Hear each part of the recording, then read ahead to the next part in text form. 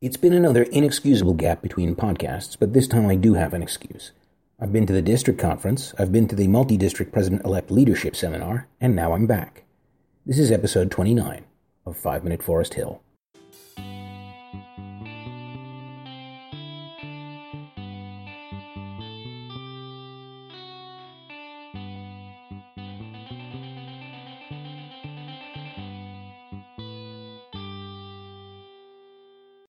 Over those 2 weekends, I got a chance to see some great speakers and learn a lot of useful information.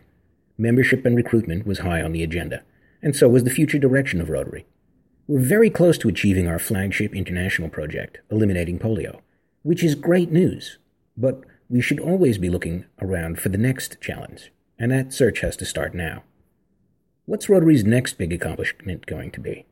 In what direction will we take this organization?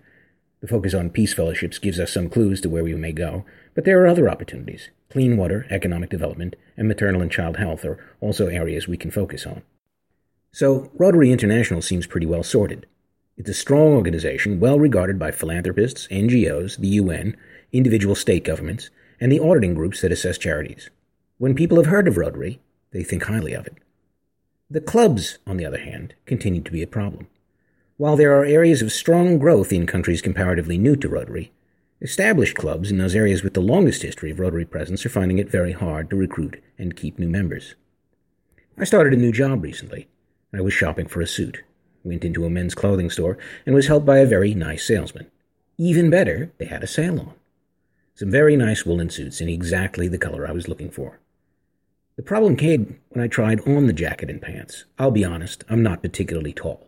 5'9" in the old money, and a little wider than I'd like to be. Again, I'll pull out the hip replacement recovery card to excuse my weight gain, but as I move past 4 months since the operation, that excuse seems less impressive. In any case, the suit I was trying on did not fit quite right. No combination of jacket and pants was working.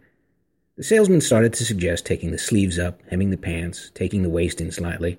If I did those things, I'd have a suit that fit me at the end of it.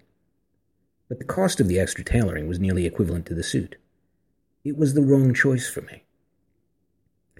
One of the speakers at the leadership seminar, Claudia Trave, had some useful, if brutally honest, messages for Rotarians.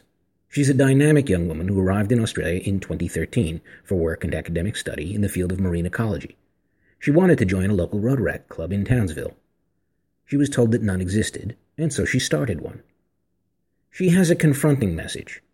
Rotaractors will not save your club. You cannot bring a 30-year-old into a club that does not fit them, and emergency alterations are not the answer, particularly not if there are other better options available to them. Young people want to improve the world, they want to be involved in projects, and they want their lives to have purpose.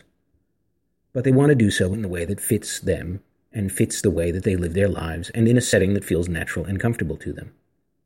I attended a local Rotaract meeting 2 months ago, and I can tell you, they zipped through the minutes and the agenda. They didn't hang around having a meal. They wanted short, sharp, firm decisions made on the issues at hand. It was a breakneck pace. They were not there for fellowship, even if they were friends with their fellow Rotaractors.